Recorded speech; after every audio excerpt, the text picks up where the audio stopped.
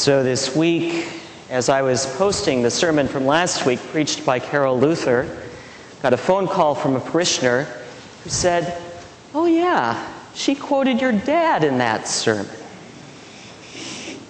As I was reading the gospel today, I say, "Blessed is the parish who cannot get away from the Helmers."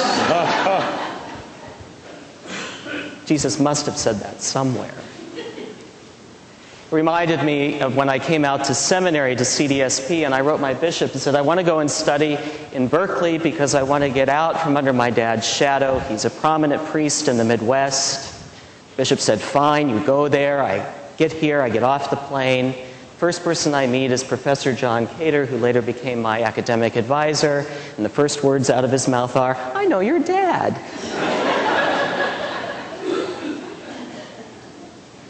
And ladling irony upon irony is my parents are arriving tomorrow for 9 days. It'll be my dad's first visit to Mill Valley. So, one of those fun things about story. And I want to lift up story today to start to illumine the first of the Beatitudes. Jesus teaching, "Blessed are the poor in spirit, for theirs is the kingdom of heaven." Something that Carol touched on in her sermon last week, the importance of story. It is at the foundation of our tradition. Though we often make the mistake of thinking doctrine or dogma is at the foundation of our tradition, but it is story. It is at the foundation. And it is where that story intersects with ours that we uncover the deep truths of what Jesus teaches, of the gospel he gives us. The first story I want to tell this week is a hard one, and it is about who we are as Anglicans, as part of a worldwide Anglican communion. And it unfolded this week in a very harsh way. As our primates were meeting in Dublin, the leaders of our communion were meeting there. 7 of those primates had boycotted the meeting because they're upset that the Episcopal Church is still part of the communion, and they're upset with the communion leadership for not sanctioning us for decisions we've made over the past 10 years. And in the midst of that context, something awful happened on the ground in Uganda. A prominent human rights activist, an outspoken advocate opposed to laws that were going to make being gay or lesbian a capital offense in Uganda, was brutally murdered in his own home. Touched on the Beatitudes for me today was what happened at his funeral.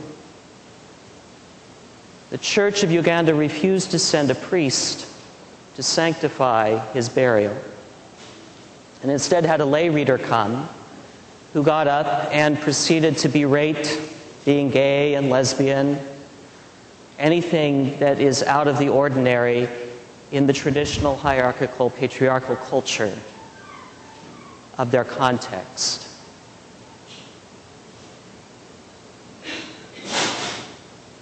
David Kato, who had died, had many friends there, and finally one of them got up and said, "We're not taking this anymore," and said over and over again into the microphone, which he wrested from the lay reader, "We are not here to fight. We are not here to fight. We are not here to fight." And then Bishop Christopher Senyonjo, who has been excommunicated from the Church of Uganda, led the procession to bury David's body in the ground. There is still no word from the Archbishop of Uganda, even though the event caught international attention and even garnered statements from our own State Department and our President.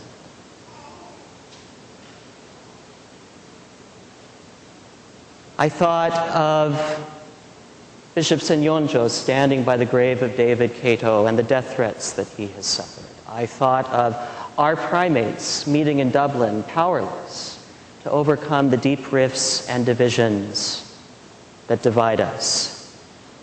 And I thought of Jesus' words, "Blessed are the poor in spirit, for theirs is the kingdom of heaven.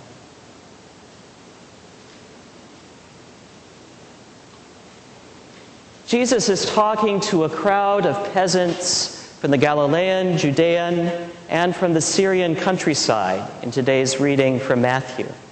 He's talking to people who were nameless as far as the authorities were concerned, who were invisible to puppet kings, the religious authorities, and to the Roman emperor. They have come to Jesus for something to give them hope and meaning. The first words out of his mouth are blessed. Blessed are you for being poor in spirit, for having little, next to nothing. Yours, he says, is the kingdom of heaven. Closer to our context is the Corinthian community. Today's reading from Paul's letter. If you were here last week, you would have heard the opening of the letter. Paul, as usual, cannot hold himself back from saying what he believes or sees. Now, Corinth is far removed from our time. In many ways, it could not be more different, but there is one important similarity that touches on the reading today, and that is Corinth, like our world, was a place where there were many ideas coming and going. They didn't have the internet, but they had good roads. And they had an empire that was largely at peace, which allowed commerce to go back and forth and allowed people like Paul to go in and bring new ideas, new religions even, to a people who were interested in taking a little bit of this and a little bit of that and seeing what worked for them. Thing is, if you remember from last week's reading, Paul is berating them for factionalizing, because they're doing the old ancient game of claiming loyalty to a particular philosophical group or teacher, of being disciples of one or another person. Some were making claims to Apollos, another Christian teacher. Others were making claims to Paul, some to Cephas. Paul says, you don't get it, do you? This claim to authority, of having power, spiritual power, of being in the right because I know who the right teacher is. So Paul says, the true story of our tradition is not about the authority that we claim. The true story is rather found in the cross, in its foolishness.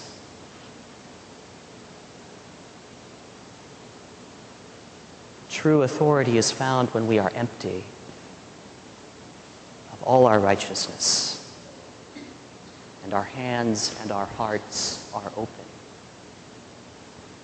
When we are broken, when we are forgotten, like those peasants standing at the Sermon on the Mount, hungry for every word that came from Jesus' lips. Blessed are the poor in spirit, for theirs is the kingdom of heaven.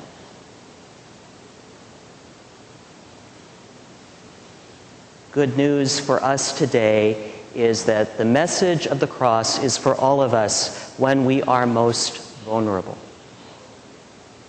when we are feeling least faithful, when we have lost control, we thought, of our destiny and our lives.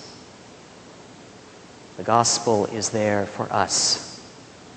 The kingdom of heaven shows up for us. Like it did for the people standing at the side of David Cato's grave this week. Like it does for all those who are on the margins of our world. And for us, when we are afraid, when we are vulnerable. And our response to that matters as much as our embrace of that reality. And this is what the prophet Micah gives us today. Micah was addressing a people who had gone off the rails with their faith. Micah, like Paul, doesn't pull any punches when he talks to them.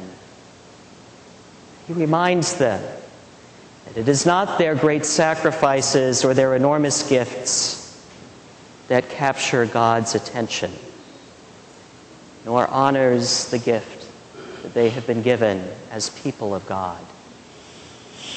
Rather, he tells them and us that it is our response to do justice, to love kindness, and to walk humbly with our God.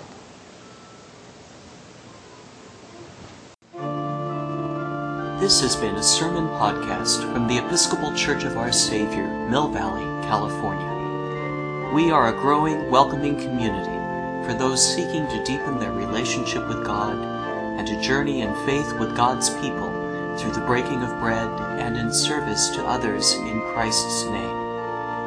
You can reach us by phone at 415-388-1907 or visit us online at oursaviormv.org. That's OURSAVIOURMV for Mill Valley.org. We wish you God's peace, and we hope to greet you in person very soon.